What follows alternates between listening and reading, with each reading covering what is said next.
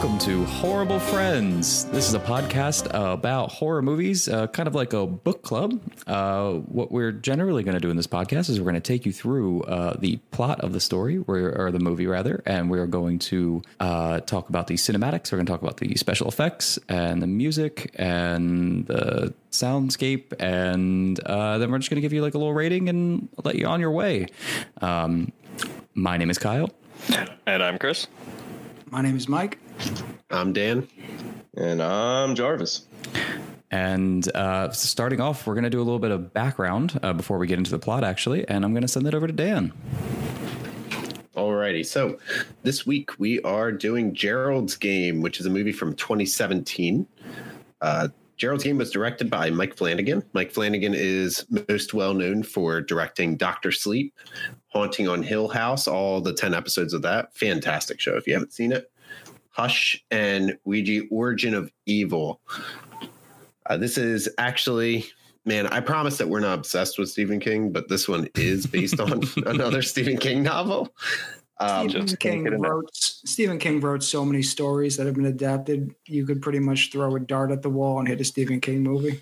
Yeah, we're a victim of circumstance.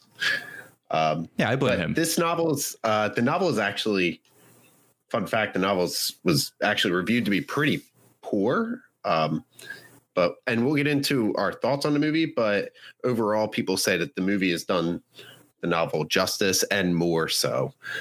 The budget and the box office. Now, this was a little interesting. I did scour the internet for probably about a half hour. I'm not going to say I was doing it for hours, but I couldn't find anything. And I think it's because this was a straight to Netflix film. So sure. Yeah. I don't think it's as readily as available as other movies are. So if you can find it, then you're better than me. But I didn't feel like spending more than 30 minutes on it. So boom, whatever. That's right. I was going to say Netflix is pretty infamous for not releasing their numbers of like viewers, because that's something they hold pretty close to the chest for their own benefit. Like lately, they have been releasing budgetary numbers just because they're trying to compete with studios and change the box office game that's going on right now. So they could say, "Oh, we spent $100 million on this. We spent $200 million on this." Because they did make a couple of movies in the last couple of years that had huge budgets. Like there was a Chris Hemsworth movie, there was The Irishman, and those both had over $100 million budgets. But again, they don't release any kind of viewership numbers. Yeah, for sure. If you're looking to watch this movie, runtime of it, it's not too bad. It's a little under 2 hours, probably around an hour and a half mark. So it's a nice runtime. Fun fact also that this was filmed almost exclusively, if not exclusively, in Mobile, Alabama. As I always do, I'm going to give you some of the notable movies that came out in the same year, just so you can see what it was competing with. So we had things like Death Note. We had It came out in 2017. The remake, of course. We had Get Out. We had Mother, 1922, Veronica. There were a lot of big hits that came out in 2017. We were kind of blessed in 2017 with the great movies that we had. It truly was a better good time. Year for horror movies. Yeah. Yeah. I was going to say, I saw Death Note. It's not any, don't watch it. It's fine. I liked it.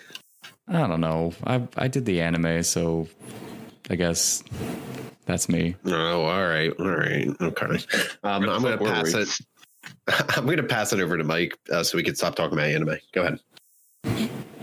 Okay. So the movie opens and it is showing a married couple, Jesse and Gerald, packing for a weekend getaway. We see Gerald is packing 2 sets of handcuffs and he puts them right on top of his bag with no shame. And they drive for a bit and finally arrive at an isolated lake house for some time away. While Gerald is seen taking a Viagra, Jesse feeds a stray dog outside and Gerald comes out to tell her that the Kobe steak she fed the dog was $200 a portion. Wait, hold on. Can we stop right there? Because I just want to backtrack a little bit. I hate this guy right from the beginning, right? He almost kills the dog and he's just like, whatever, fuck the dog. It's not a Stephen King movie until a dog dies. Yes, we need to keep track of does the dog die for this movie? Because that was one of the first things I took note of. Will this dog die? Hopefully not. Is that the first thing you guys took note of? Mine was like, I just started daydreaming right off the bat while I saw them packing like the difference in their packing styles. She's like folding this nice little negligee. She knows what kind of weekend she wants to have. This guy's loading fucking handcuffs, and I'm just wondering what else is in that bag. Does he have like ball gags? Is there like a jar of jalapenos? Like just the difference in their packing styles. I will say the dog was the second thing I took note of. The handcuffs was the first, because he just put them right on top of the bag, on top of all of his clothes. At that point, I didn't know if they were going to be getting on a flight or doing some kind of trip like that, but just right on top, no shame at all. Didn't try to hide them at all. The first thing I took note of, I was before even you guys. First thing I took note of was, damn, that bed is small. The first thing I took note of was logging into my Netflix account and finding this movie. Okay. The other thing was Bruce Greenwood. Second thing I said was Bruce Greenwood, kind of too old for Carla. Just saying. The actors I'm talking about. Yeah. I'm just saying. It's like a 20-year difference or 15-year difference. Yeah, it's a 15-year difference. Yeah, I just want to go on record.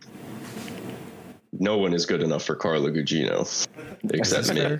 This is fair, and I see that's going well for you. Good. So back to the plot. So Gerald tells Jesse to come back in the house, and the movie makes a point of showing that the door remains open when the two go back inside the house. The movie moves along to the bedroom where Jessie changes into a new slip she bought. She places a tag on top of the shelf above the bed and practices doing some sexy poses while waiting for Gerald to join her. Gerald is seen in the bathroom taking a second Viagra and leaves the glass of water on top of the shelf next to the tag and climbs into the bed. Hold on. Bruce Greenwood, at this part, all I wrote was, damn. I want some fries with that shake. He is a very fit man. Yeah. And he looks good. That dude's killing it. Absolutely. I honestly just thought his dick was going to explode after popping a second Viagra pill within like 15 minutes. Yeah. So I have Gilf to the max came up in my thing. Well, she's not even that old, but I guess because the two of them, I was like, okay, I guess if she was a grandmother, then I'm ready. And also, Gilf can also be grandfather. I'm ready for our good friend Bruce. Bring it. Yeah, I'm gonna go secure the website gilftothemax.com. It will redirect to horriblefriends.com. Yeah, one day. I completely took back my comment about him being way too old for Carla. After I saw him, I was like, all right, I get it, girl. You get it. Go for it. My next thing is, seeing as we're about to get into kinky sex time, I said, oh, it's kinky sex time. She's feeling weird. So am I. I wrote it that part. I was like, right when she was like, when he was handcuffed, right? So the next thing that happens is that she gets handcuffed. I went from, oh, I want some fries with that shake to, Bruce, no, daddy, no, don't do this. It's interesting that you say no, daddy, no, because a little bit later in the scene, after Gerald restrains Jesse with one handcuff on each wrist and locks him to the bedpost, she does seem a bit surprised. Gerald begins to act out a stranger rape fantasy, telling Jesse to scream for help and that nobody can hear her. Jesse half-heartedly plays along, but soon becomes very uncomfortable, telling him to stop and uncuff her. And he replies, "What if I don't?" That made me uncomfortable. Yeah, this is when the whole thing took a huge left turn. And it made me feel very uncomfortable that I was like, I was on board just because this is what they're an older couple. They need to spice it up a little bit. And at first it's like lighthearted and no, don't hurt me, stranger. But then it becomes very serious where he's like, I'm serious now. I'm going to force myself upon you. Yeah, at one point. I want to be clear, man. There's nothing wrong with rough sex. Kinky sex is great. But you have to establish a safe word, all right? Communication is key with bondage, all right? This is a rookie move from the start on Gerald's part. We have an expert right here telling us about this. Welcome to Horrible Friends After Dark.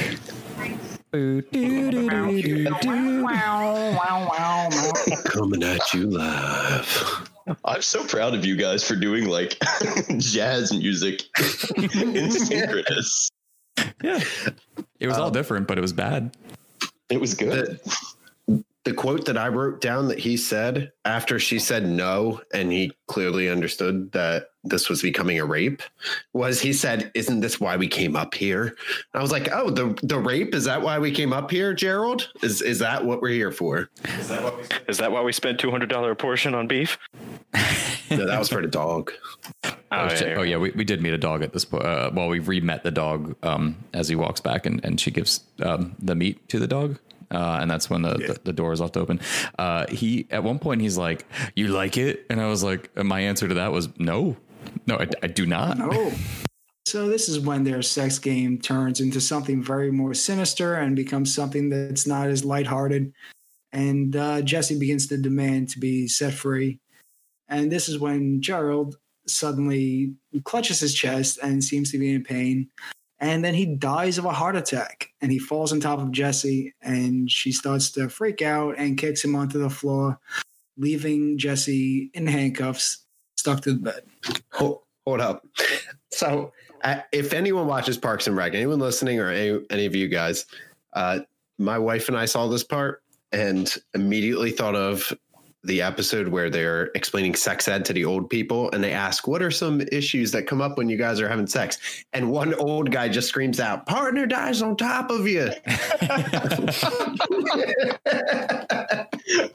I mean, it's a very common problem among the elderly. At least 1 in every 3 elderly deaths is death during sex. That is a statistic from the National Board of Health. You can go look it up if you'd like. Oh my goodness, no. No. I'm looking it up right now. Please don't. Granted, I gotta no. say, like, this whole movie, I mean, I don't know why they went with Gerald's game. It should just be Rape Play is a Young Man's Game, the movie. Maybe Don't Take 2 Viagra's the movie. I just thought this guy doesn't know how to play a game. Like, this is very one-sided. It's very like 50 Shades of Grey. Like, do you want to go to my game room? And what do you get out of here? You have an Xbox in there? I was very happy when he died. That's all I'm saying. Yeah, he dropped, and then he dropped off the bed, and I was like, oh, this is good now. Not for her, but for me. But he doesn't necessarily stay dead for long. Yeah, not at all. I think it's one of those situations where she feels relieved that she's not in like immediate danger anymore, but then the realization that's, oh fuck, because that's what I had in my notes. It was he dies on top of her, but what's she gonna do now? Yeah, he drops, and she's like, okay, maybe he's not dead. I think she definitely thought like, okay, maybe he's not dead, and then he was on the floor, and then blood, and then she was like, oh no. But then we get our doggo friend back, right? Yes, because there was sound of movement in the house, and there was a little bit of a breeze and rustling outside. And the dog from earlier that Jesse fed enters the room. Yay! Yay, the dog's here. After that delicious beef, he decides he wants a nice piece of Gerald jerky. Yeah. Doggo, no! Because Jesse does try to scare the dog away at first, but it bites a chunk of Gerald's arm and begins eating it. Shortly after, Gerald stands up and begins reacting to being bit by the dog. And Jesse is relieved, but after a moment, she looks down and sees Gerald's body still on the floor. Yeah, Gerald begins to taunt Jesse about their strained marriage and his erectile dysfunction, hence the need for 2 Viagra. He then tells her that she's wasted hours doing nothing and that she's known that he was dead. He hasn't moved or breathed in hours, and she's beginning to suffer from dehydration and fatigue. Okay. Couple quick notes. I just want to take a poll. How much do you think that chunk of Gerald's arm was worth if that Kobe beef was $200? Like black market, like how much are we spending on Gerald's forearm? Oh, so if that's like just the one portion? Yeah, for one portion. All right, one portion. I'm gonna say that the forearm's probably some of the best part that you can get. Probably it's Maybe it's not. It's a lot of muscle, right? You do seem to know a lot about human flesh. So what would be the worst part if that's the best one? I think the best part would be someone's butt because there's a lot of fat there. So like Dan eats butt. Dan eats butt. Well, You want to? I can't. Okay. Look, you did it. Look, it's 2020, Jarvis. We eat ass now. Okay. Oh, I eat ass all the time. Anyway, on that note, you did skip over one critical component, Mike. You're doing a great job. But I got to tell you, the most unrealistic thing in this whole movie is when Carla Gugino, who plays Jessie, is on the bed and she's almost trying to make a deal with Gerald. Like, Gerald, just get up, wake up. If you wake up, you can do whatever you want to me. There is nothing in the world that would revive me quicker than Carla Gugino strapped to a bed saying that I could do anything I want to her. I would become Christ himself and rise up without flexing a muscle. That must be why Gerald jumped up so fast. And that's the end of the movie. They had a happy marriage, and that's it. Show's over. And he apologized, and he said he would never do it again. And they adopted the dog and had a happy life together. Yeah, that's it. Thanks for stopping by and having a horrible time, everybody. One of the best scenes, I think one of the best sections of dialogue was she looks over at Gerald and she goes, you might die because of Gerald's 5 inches. Get that through your head. And then he looks over and he's like, oh. Best. I love that line. Holy shit. I love that line. Anyway, Jessie does struggle with her handcuffs. And after a short struggle, she miraculously slips her hand out of the cuff and breaks free. She glows to Gerald, but her joy is short-lived. And she turns around and sees herself still trapped in the bed. And her hallucinations of Gerald and her freed self tell Jessie about her and Gerald that she never had the courage to acknowledge. So this is where you really see she's hallucinating pretty hard. And she sees herself, she sees Gerald, and Gerald's more of a criticizing role, and her vision of herself is more of supportive, that's trying to encourage her to take action instead of just sitting back handcuffed. Yeah, it's as we go throughout the movie, we figure out that she's got a lot of trauma in her past, but I think that is her actual personification of her like internal struggle and the things that she's coped or what she uses to cope with those I guess feelings and the emotions from her past and stuff like that. So she finally sees it like literally in front of her and she's like, okay, cool. Yeah. All right. This had more of like an angel devil type feel, that herself was like the good parts that wanted her to escape. And Gerald's division was more like, oh, you're stuck here. You're worthless and this and that. Even in him kind of being that, sort of the villain role, even after death, he still motivates her to do the right thing. So I don't know if it was necessarily him demeaning her as much as it is that he was pushing her, that he was trying to motivate. I didn't see it as that. I saw Gerald was constantly belittling and saying, you can't do this, which was indicative of their relationship that they had, where he was abusive and gaslighted her all the time. And then it wasn't until her own image came to her, which was like how I saw, like Mike said, her angel. And she was like, no, you can do this. You just need to persevere. And her angel kept getting stronger as time continued. Yeah, I agree. I think that she personified Gerald as exactly as she saw him, whether that was his. We know very little about him. We gather little pieces of it. We don't know anything like previously because the movie literally starts and within 10 minutes she's locked up in handcuffs on the bed and he dies. Right, like it's so quick. It's very fast. But she has created this character of this man that she did marry, and it's not good. It's not a good look for him. No, not at all. So there is an allusion to previous sexual abuse that Jessie had faced. This is likely the reason why Jessie had such a visceral reaction to Gerald wanting her to call him daddy. This triggers Jessie to remember she had a glass of water above the bed that Gerald placed. And she's able to reach it, which is a very relieving feeling. But she cannot bring the glass to her mouth. And the vision of Gerald pretty much laughs at her for this. Her vision of her hallucination of herself reminds her about the tag she put on the shelf.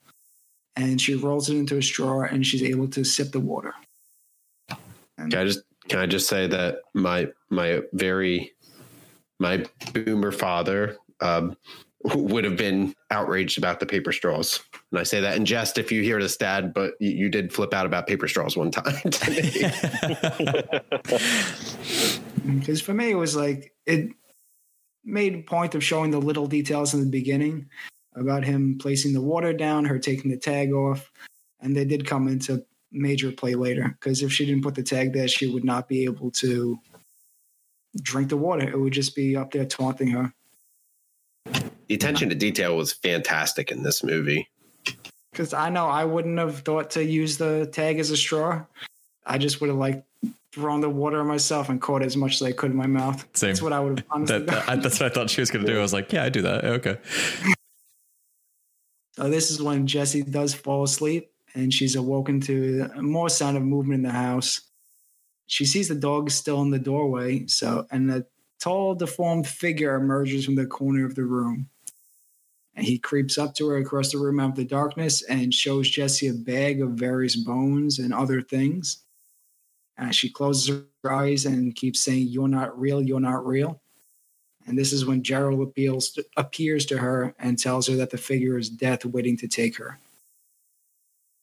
Yeah, the dude was spooky. I would have assumed it was death or something. I don't know. I didn't.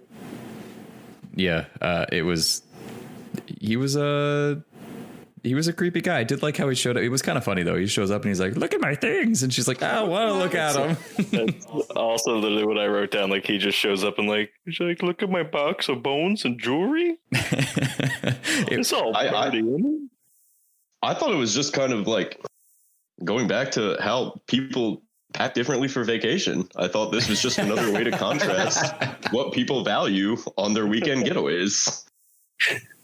If you want to know what he looks like for people listening, picture Lurch, because it's the actor who plays Lurch. Awesome. Even though watching this, I was unsure if this was another one of her hallucinations. I was unsure if he was real or not, but we can touch more on that later on.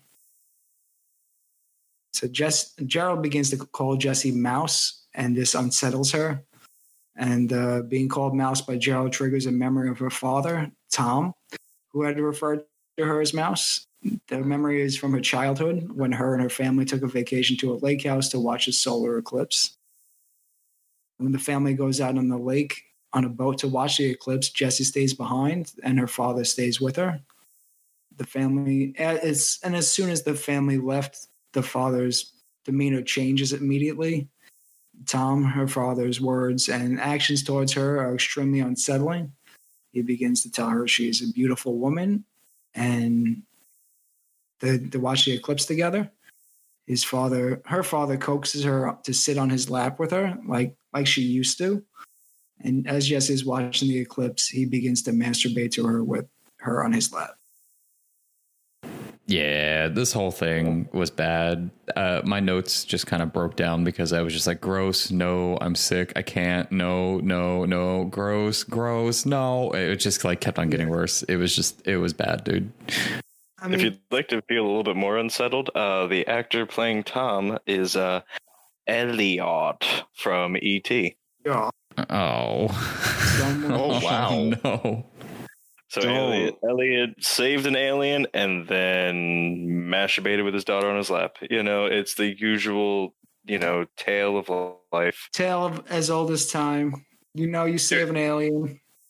Dude, fucking eclipses are dope, man. Eclipses are amazing. This guy just made eclipses gross to me forever. Okay, like fuck this dude. Absolutely. Yeah. Fuck Tom. Because I just watched the movie. You see how quickly his whole persona changes as soon as the family leaves. It was awful to watch. And he said the most uncalled for and creepy things to his daughter. And it was just, I had a very hard time getting through it. Yeah, and I guess with these things, you get a character, you get her rather, or you get Mouse as this person who, this young girl whose father has been probably pruning her for some time, because it continually mentioned that, you know, oh, she's daddy's little girl and her demeanor is always different. You treat her different. And it's like, I feel like it was a long time coming for this to happen. And then it does. And then it's just super weird, man. It's, Absolutely. Now to go back to the present, Jessie awakens from her dream or nightmare, whatever you want to call it.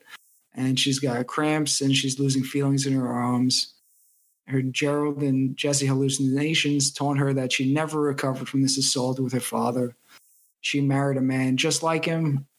Gerald was an older man. He was a lawyer, and he did nothing but minimize their entire relationship. Gerald taunts Jessie about the disfigured man again. She saw, who calls the man from the moonlight, and points out he suspects there's the bloody footprint on the floor. He tells her it was death again, and that he will be coming to take her tonight. This is when I started to lean towards that the figure was real, because there was a bloody footprint on the floor.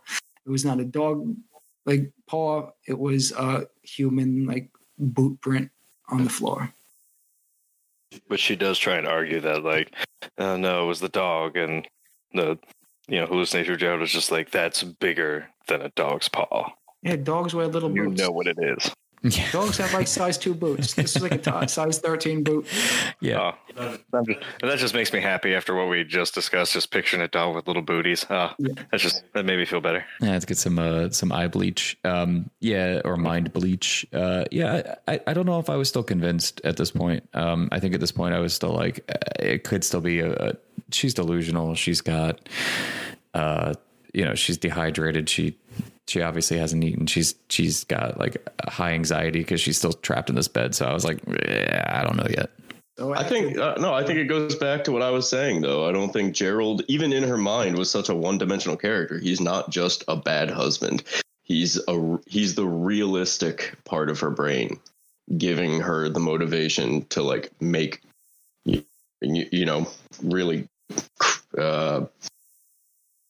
lost it. I don't know. Stay objective. I mean, I could see. I see that argument too, but he was very cold and harsh towards it. From her perspective, I'm sure that's what he was like in their marriage too, just cold and harsh and very matter of fact.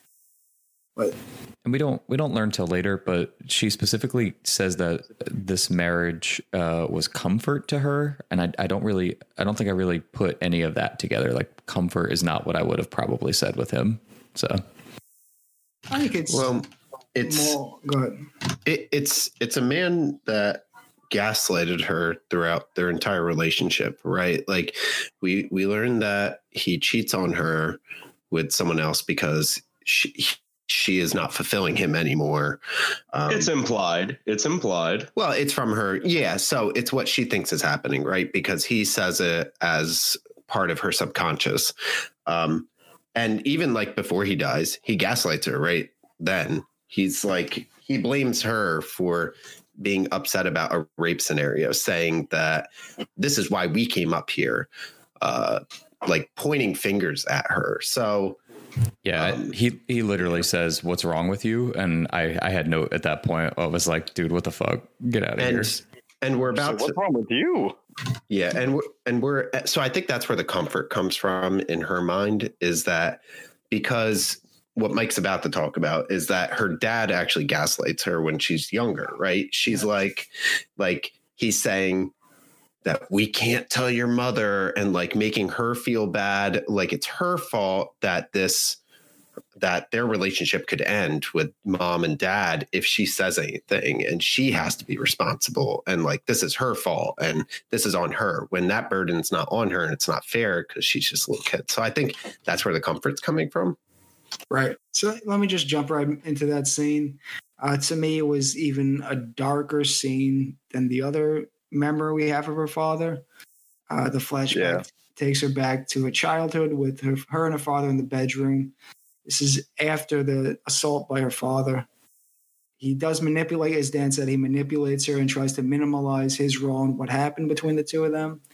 He keeps bringing up the fact that they should tell the mother, but it implies that the mom's going to blame Jesse for what happened, and she's going to be very upset with her, and it's going to strain the relationship and more like kill the family.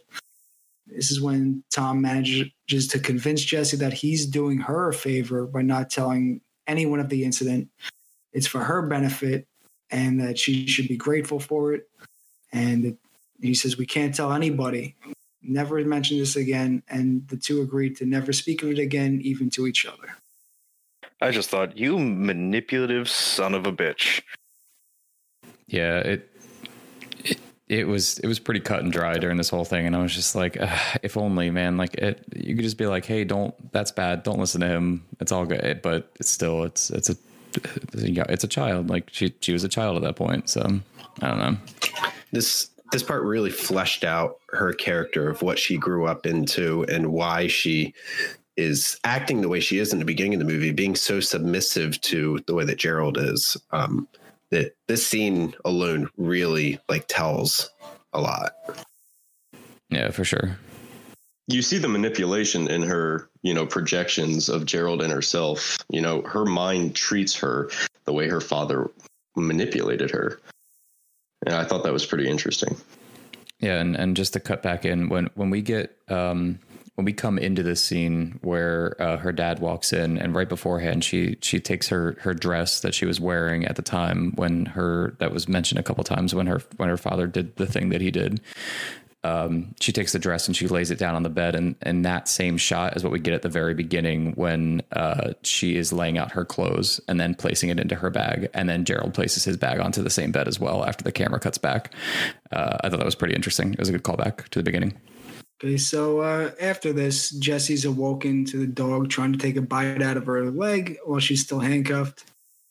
Real quick before you go into that, how we transition to that, because I'd seen this movie before, and this moment I completely forgot about and made me nearly leap out of my bed. So after her father talks to her and, convinces her to, not say anything about it, the younger Jessie, she leans back in her bed and you hear this kind of noise and she feels something as she looks down. It's it's Lurch, the creepy guy, now has piercing yellow eyes and is licking her foot. And that is when she wakes up out of the dream, and it's the dog licking her foot and trying to bite her. Okay, but I know we all had the question down, but I'm going to ask it. Would you let Lurch lick your toes? I would. I would not, and that's why I left that specifically out, because I hate feet. Feet gross me out. They're shaped weird. Feet are for walking, not for licking, not for rubbing. Hey, man. That's why I had to bring it back up, because I knew how uncomfortable it made you. We had to bring it to shame. Don't kink shame. Stop kink shaming. This is an anti-kink shame. I hate feet. I cannot stress that enough. I would sell my house to suck Carlo Gugino's toes. I knew that was coming. I would sell my house to suck on Lurch's toes. Okay. I was sure you were about to say Bruce Greenwood. I was sure you were. Well, yes. If he wasn't going to, I was. And I will keep my house and have no toe licking in either direction. We do have I'll be over later to lick your toes. Okay, I'll find my deed. We do have to talk about the fact this is a Stephen King film, right? So he's into feet. Is that a thing? It's Quentin Tarantino. Quentin Tarantino is the big foot guy. Yeah, but I'm gonna throw Stephen King into it now. Sure, why not? Let's look, and, sure, why not? Fuck it. I do. We will be finding all about libel suits. Okay. He killed a kid in multiple movies. He's good. Yeah, he's fine. I do like the fact that the dog looks at her like, as it's like trying to bite her leg and her foot. It's just like, what? I've had Gerald. I just want to try you out. Yeah. I looked at it as she wakes up, kicks in the dog, kind of walks off. Oh shit! Sorry, fuck. I thought you were dead, like he was. My bad. Sorry, jumped to the gun. I'll just wait here like another day. Then then I'll eat you. My cat would have at least waited 2 days. That's why I'm a cat person. He would have waited, maybe even 3. He's a good boy. So this is where Gerald prints a very grim picture of Jesse's outlook. He says that nobody's looking for his staff or his coworkers are going to be looking for him, and it's going to be at least a few days. The gardeners aren't coming, the maids aren't coming, and when they do eventually find her, they're going to say she died hard. Yes, the sequel to Walk Hard, Die Hard. Died hard. It wasn't hard, Gerald. Oh. Well, actually, I learned in Clerks that you can hold an erection for how long is it after? So you didn't learn anything? All right, I didn't learn anything, but maybe the dog ate the boner. I mean, we don't know. Ooh, I like that idea. Yeah, that would be nice, right? I'd like to live in a world where Gerald's penis was eaten by a dog. I feel like How much of Gerald is eaten at this point? A chunk. Dog's taking a couple. He's taking a couple good bites out of him. Yeah, a good bit, right? Yeah. So Jessie now, she drifts back off to sleep. She seems to be going in and out of consciousness at this point. She has a vision of her child self, and the child self tells her that she has everything she needs to escape, and she's had it from the beginning. This is when Jessie remembers cutting her hand the night of the assault after her mother asked her about the eclipse, and she had squeezed the glass too hard. Adult Jessie now back in the bed. She reaches up and grabs a glass of water that's above the bed, and she cuts her hand and cuts her wrist. And in very gory detail, it allows her to partially deglove her hand, so she's able to slip the cuff on one of her hands. And she followingly drags the bed to the bathroom where the key is sitting on the counter, and unlocks her other hand, freeing herself from the handcuffs. Wait, can we just hear in order from Chris, Mike, me, Jarvis, and then Kyle? Can we just hear what comments you wrote down for that part? Oh, yeah. I will not lie. 2 times I've seen the movie, I looked away. I couldn't stand to see it. I will say Jackie had lovely comments of it. They would range from, ooh, oh, that's slippery. Who wants bacon? Oh. I was very cringed, I guess, because I was expecting her to just slit her hand open and use the blood as a lubricant to slip her hand out. Same. I was expecting her to break her her thumb so she could get her hand tighter and squeeze it out. The degloving of the hand was the last thing I was expecting, and you were able to see the veiny bits and the bone, and it was very vicious, very brutal. The only things that I said as I was doing the thing that you do when you're cringed out, trying to eat your hands and curling into the smallest ball that you can, was, when will the cutting stop? Oh my God, her hand. Oh God. It was like 127 hours type thing. Oh, wait. No, I did have a question. I had a question all right. I said, I'm going to ask Jarvis this question. And Tiff was like, why would he know? And I was like, I don't know, but I'm going to ask him. Wouldn't she be bleeding way more than that? Way more. Well, no, there was some pretty intense dehydration, which is kind of the only reason I thought, okay, maybe not. But I agree. I kind of had the same thoughts. I mean, she had been lying still with her arms elevated and severely dehydrated. So actually, the more I kind of think about it out loud, it makes more sense. If there are any doctors out there listening to this podcast, please give us a call and let us know. Would there have been more blood? Well, we did watch Children of the Corn. We're all doctors. We do know that That is true. it takes like 3 minutes for blood to coagulate. 4 minutes. 4 minutes. Yep. 4 minutes. Yeah. Well, after. Wait. I don't think Jarvis explained how he felt about it. Oh, God. I want to throw up thinking about it, guys. I really do. If you haven't seen this movie, go fucking watch it. If you don't feel well, it'll fix it real quick. For those who don't know me, I have a thing about wrists. I don't like my wrists touched. I don't like to look at wrists. I don't know what it is, but it's a fucking... Are you the same way, Mike? No, I feel the same way about feet. The way you feel about wrists, I feel about feet. Oh God, this was like a literal nightmare for me. I literally just wrote down, oh Christ, the wrists, ugh with 3 H's, the noise, I want to die. There was no periods or commas. It's just all one big blurt of how I felt.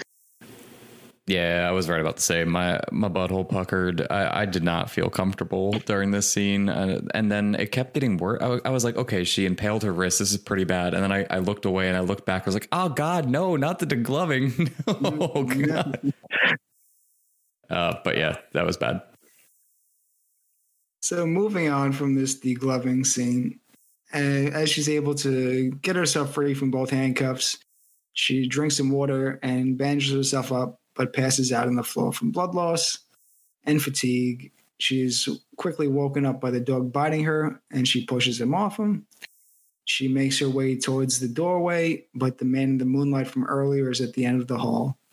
She approaches him and hands him her wedding ring for his trinket bag, and she leaves the house. She makes it to the car and drives away, but she's again drifting in and out of consciousness from her whole ordeal and the blood loss. She sees the eclipse from her childhood in the distance, and the man in the moonlight is again in the backseat of the car. He grabs her, and Jesse passes out and crashes the car into a tree. People from a nearby house come out, and the screen goes black. And that's the end of the movie, or where the movie probably should have ended. All right. But I will say there's a reason. There's a reason it doesn't just end right there, but I'll let Mike continue with the rest of it, and I'll mention it after that. I mean, I think that it has a better, if it would have ended there, it has a more uplifting ending from how they did end it. It shows a flash forward of 6 months later, and Jessie is shown writing a letter to her 12-year-old self. She's writing with her wounded hand, now in a glove, not her own skin glove, but an actual glove. The voiceovers and scenes describe how she had pretended to have amnesia, not remembering everything that happened while she was trapped, so she didn't have to answer any painful questions by the police. She says she still has nightmares of the Moonlight Man every single night. And then she says she used some of Gerald's life insurance money to start a foundation for victims of sexual abuse, and she finally shares the story of her own abuse that she suffered from her father. She still questions whether the Moonlight Man was real or another hallucination, but it is noted that her wedding ring was never found in that house. Which is the second point in the movie where they could have ended it and it would have been just absolutely great. Yes, so the second false ending, moving on, it is shown on TV and newspapers about a serial killer, Raymond Jolbert, who had a case of, I hope I'm pronouncing this right, acromegaly, which is a hormonal disorder that develops when your pituitary gland produces too much growth hormone during adulthood. When this happens, your bones increase in size, including those of your hands, feet, and face. This man, Raymond Jolbert, digs up crypts, steals bones and jewels, and eats the faces and bodies of male corpses. This would explain why, when he was in the room with Jessie, he did not harm her, and why he took bites out of Gerald, and his face was disfigured. Well, so he, from what I remember, he is ambivalent to eating people. He just has sex with the dead bodies of only men. because I had gotten that he was eating Gerald. Yeah, I mean, I'll take it. Was the dog even real? I did read an interesting theory on Reddit. I had told Chris about this, that the dog was never real, that it was this guy the entire time, and that, okay, I could run through this very quickly, that the initial rustling and the movement in the house was him. And when he enters the room, that's when her mind breaks. Because at this point, she hasn't even seen the Gerald's hallucination yet. Her mind breaks and she identifies the dog because that's the last thing she saw. She attributes him in the room as the dog because that's how she's processing it. And and the dog was taking bites out of Gerald, but it was really the guy, and that's why the footprint was there. And if you go by the theory of the dog was never there, it was him, makes a very cryptic movie. But in the book that this was based on, it pretty much squashes that, and it's basically stated the dog was real. Yeah, if they hadn't mentioned the dog in the beginning when they were driving through and he was like, oh, was that a fucking dog? I probably would have gone with that theory. But because they explicitly state that was a dog and the dog was there, I'm fine with it. And they keep calling upon the dog saying, like, he's doing what dogs have to do, whatever. But all right, how does the whole thing wrap up? So for the third conclusion, Jesse arrives in court as the Moonlight Man is being sentenced and calls for his attention. He quotes what she said before leaving the house, because as she was leaving the house and she gave him her ring, she said to him, "You're not real. You're only made of moonlight." This indicates that he was, in fact, there in the house with her, and it was not a hallucination. And then Jesse tells him, "You're so much smaller than I remember." And she walks out of the courthouse, having confronted her trauma that she had faced in the house. And this is the actual ending of the movie. Now, the reason I think they went with that is I don't know exactly how the book itself ended, but I do know the story ends with her saying that exact same line. So I think they wanted to make sure they brought that full circle into the film. Yeah, I guess. Yeah, and then she does write a letter to herself, and I think that her whole self is reading it and whatever. But it was very uplifting even to the end. So like I appreciated the ending, but it had, I don't know, it had an air of the superstition and like he's that dude kind of almost became folklore at some point, especially in like the woods of Alabama.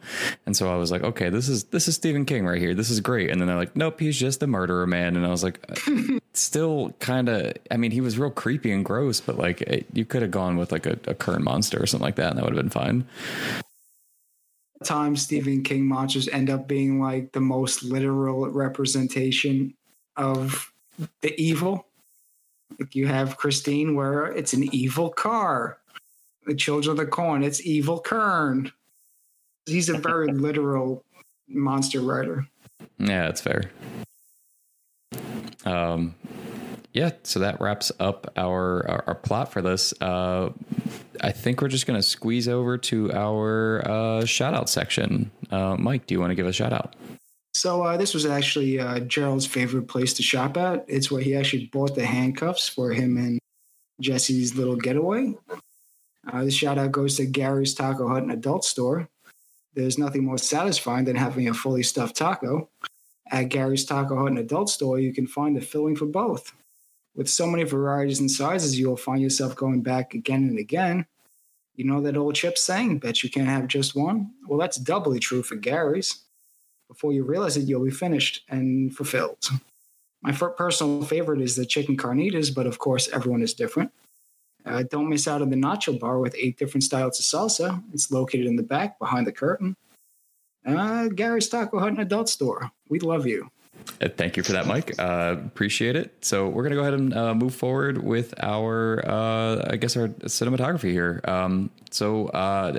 It was good. The whole thing, like setting, lighting, the scenes. I had one scene when he kept saying she's going to die hard. And we mentioned that earlier. The die hard scene, that the camera is just, it zooms in and it's slowly panning to the left. It's like, it's starting to get like real crooked, and it was perfect. I love that scene a lot. I don't know why, but it was really well, it was a good use of cameras and angles and stuff like that. I don't know, that all of it was really well shot.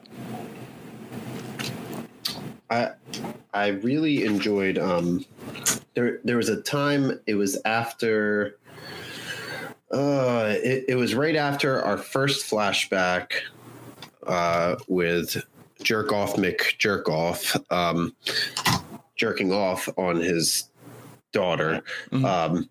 So it was right after that.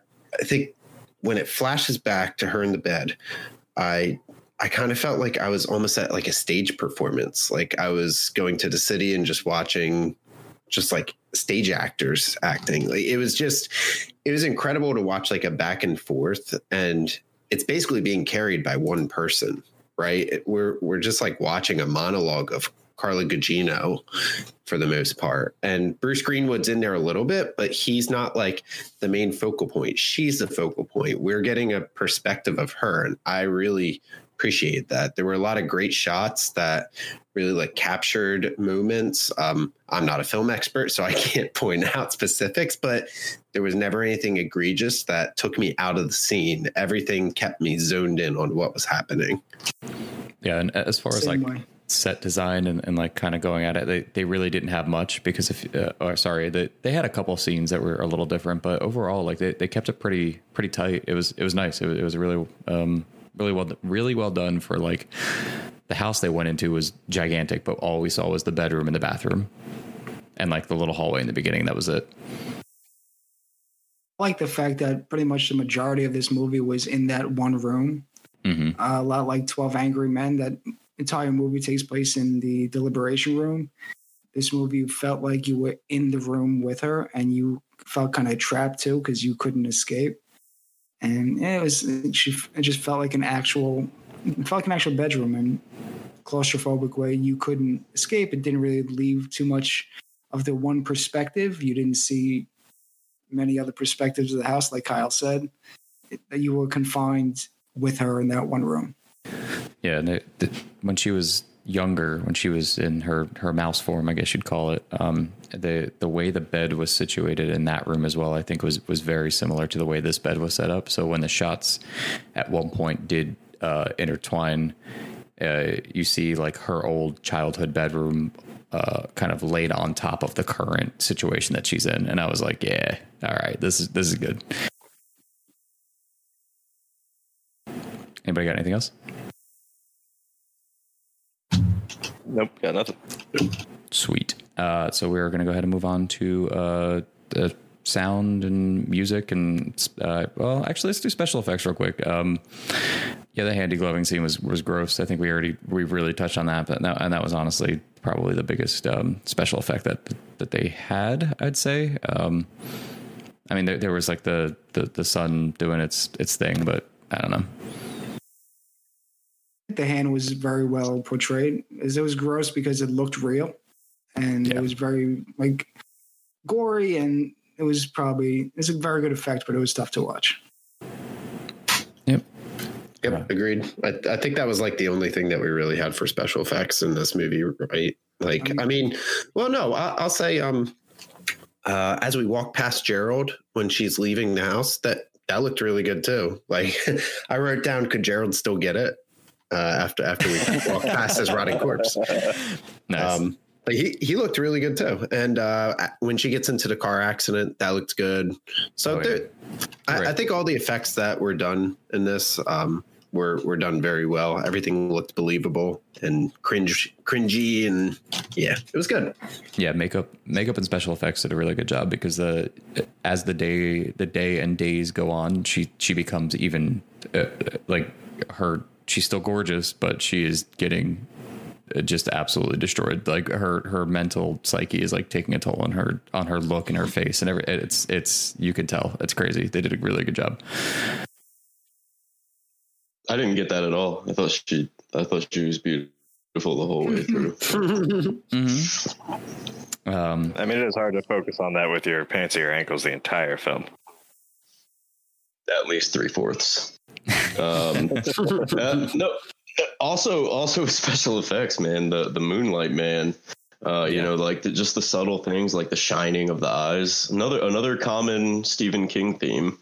You know, like shiny, scary eyes. But like, you know, like the eclipse was in his eyes. And I like that the Moonlight Man wasn't just like some cheap jump scare. I mean, he was used for that a couple of times, but overall he's like this kind of omnipotent, you know, unknown force that could do anything to her.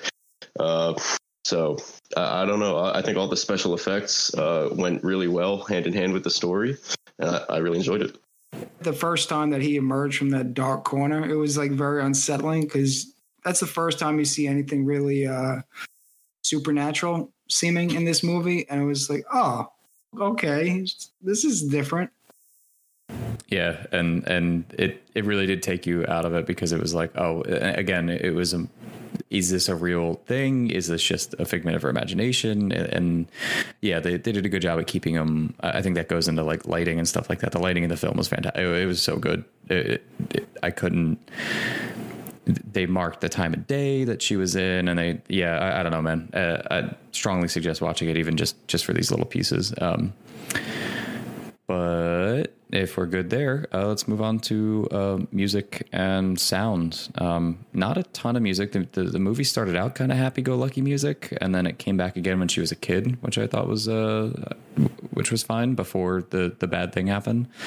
But I think in general, just the sound effects of this movie, just the leaves rustling and the day kind of going from morning to night, and then you know, the people potentially walking in, or the guy walking in rather, and the humming. There was always this like humming that just like shook my headphones, which was pretty nice. That was really cool. Like you said, just the ambient noise of the wind and the leaves outside. The silence of the house, because she is there alone, really. She's stuck to terrifying. Just absolutely terrifying. Yeah, it's just, you feel, like I said before, you feel that you're in the room with nothing else going on, and you want her to succeed, you want her to escape, and she's helpless until she finally does what she has to do and gets out, because nobody's coming to help her. And if nobody has anything else, I will send this over to Dan with the idea of what is our spoopy rating this week, Dan? All right. So our spoopy rating this week comes from one of my favorite lines and maybe one of your favorite lines. Can anyone remind me, how big was Gerald's dick? It was 5 inches. 5 inches. All right. So 0 to 5 inches. How many inches would you give this movie? I will go, and I'm giving it the whole hog. I'm giving it a 5-incher. I mean, it's Carla Gugino, so I can understand you wanting to give her your full 5 inches. Hey, we're all 5 inches here. We are all equal. Yeah, 5 inches around. So bad. It's so like a bad. cheese wheel. Oh, God. Yeah, like a cheese wheel? What? It was either that or 5 inches from the ground. Just two equally awful jokes. Oh. I'm acknowledging they're awful jokes, but Anyway, All right, so who's going next? well, before I go on, I'll addendum as a spoopy thing. I think it was. I wouldn't say it had me on edge at the full 5-inch, but I think a good like 4-incher. Like there were times when I was like, and then the handy gloving really put me out of it. So, yeah, I give it 4 for spoopy. I'm gonna go basically about the same, 3.5 to 4 for spoop. Probably definitely 4 just for the fucking toes that I forgot about.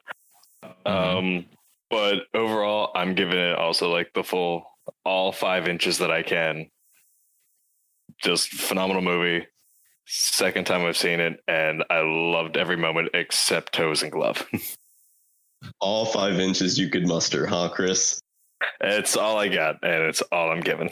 Look, I'm just trying to be like Gerald.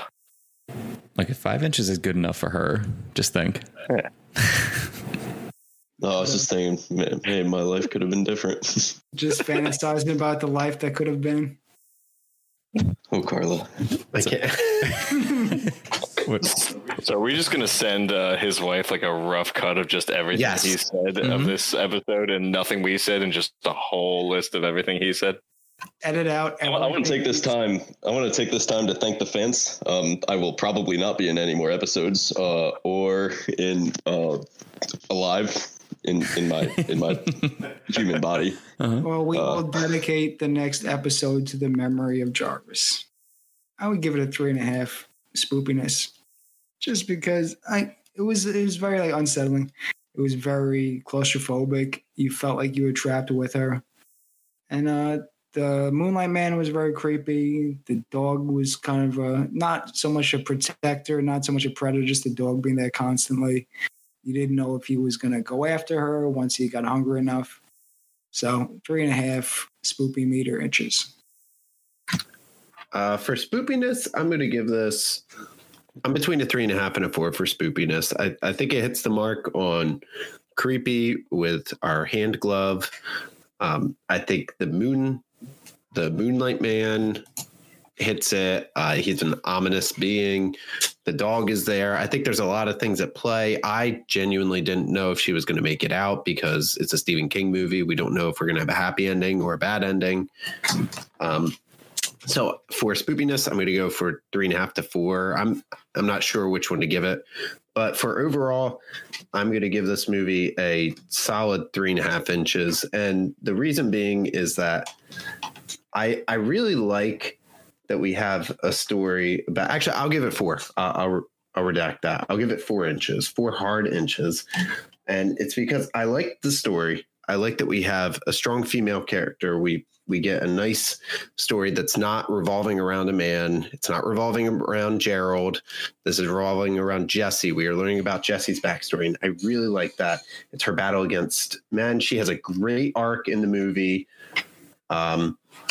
My big complaints being that I didn't like the serial killer ending, which we've already said. And the other thing being that I really wish that, and you can call me petty for this, but I really wish that this could have been told by not a white dude. Like, I found it a little ironic that we're getting this story, this traumatic story about this woman, and it's coming about being abused by men coming from a man. Fair. So it just felt a little ironic and a little misplaced. And that's not to take away from Mike Flanagan. I think he did a fantastic job. But it just felt a little weird at the end of the day. Like, I don't know. And you can call me petty for it, but I'm going to give it 4 for that. I thought that this movie was going to actually have another false ending after the courthouse scene. And it was just going to cut to a shot of Jesse still handcuffed and decomposing in the bed. Honestly, I thought that was how this movie was going to end. Yeah, I almost thought that too, because at some point her other self said, make sure you visualize everything. And I thought she was just visualizing the whole thing until she got out to the car and actually started driving away. And even then I was like, is she still visualizing? Oh, absolutely. Yeah, that's what I was waiting for. I also just want to throw one more thing just to defend my point. If anyone's upset with that's the only reason. The other reason is, I just forgot it. Hang on. You might have to cut this. Hang on. Give me 2 seconds. Sorry. We're going in all 5 inches raw, baby. No, cut it back, please. Cut back an inch. Fuck. Jarvis, you go, and then I'll come back, and Kyle can always just cut it in. No. All right, sounds good. I'm almost glad because I'm worried that you were going to take mine. All right, so here I go. Yeah, man. So I mean, like, I'm not gonna say anything different than what's already been said about, you know, the spoopiness. You know, it's good, it's dark, it was fucking creepy, man. So I'm right with you guys in that 3.5 to 4, man. It had me on my toes. Toes. My overall rating is going to be a solid 4. And there is the reason I couldn't go 5. There was one little plot hole I just couldn't get over, and I want to hear what you guys have to say about it. Did anyone else Did anyone else feel like this whole movie could have been avoided with a "Hey Siri"? The whole time. The whole Hey time. Siri, call the police. The whole fucking time. My phone literally just went off as I said that, proving my point even further. Yep. Nope. Shut up. There we go. Movie done. My husband's dead on the floor. He wanted to do rape stuff, and someone needs to unhandcuff me.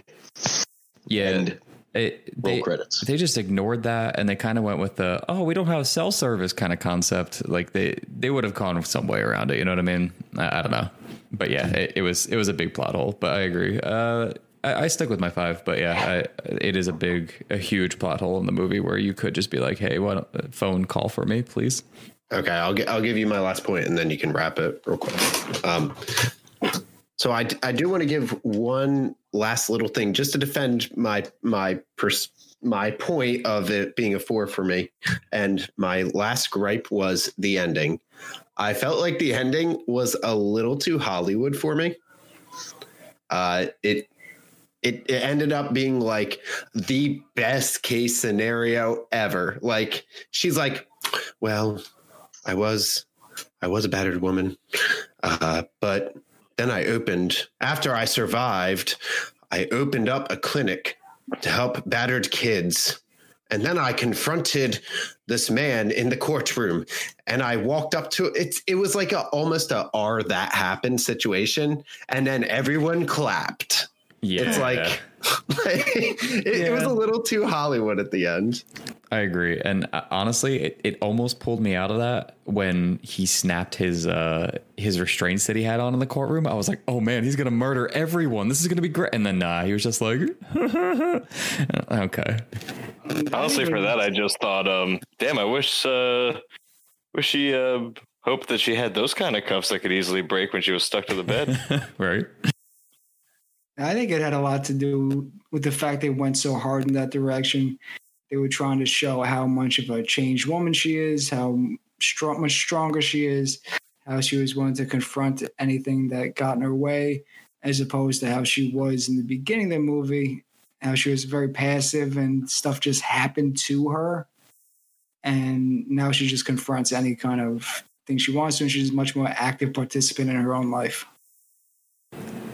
Yeah, the only thing that I'll say about the ending, just to tack one more piece on there, was that when she walked out of the courtroom and she started walking back into Manhattan, I guess, there is a total eclipse happening, and it's finishing in front of her. And actually, 2017 was our total eclipse on the East Coast, so there was that, I guess. And if that's everything that we got, I'm just going to go down the thing down here and just say I want to appreciate everybody who's been listening. We have all of the social medias. You can find us on Instagram. You can find us on Twitter. You can find us on Reddit. You can find us on Gmail. It's all in our description of both the podcast and I think also the episodes. I also want to thank Connor McLeod for his artwork that we use in all of our episodes, and Andrew Kavanaugh for the intro and outro music. And I think that wraps it up. What is our next movie? It is A Cure for Wellness, correct? That is correct. All right. You are correct, sir. Give that a watch. Come back and join us next week. Mr. Chris, do you have something to say to all the nice people? Thanks for stopping by and having a horrible time.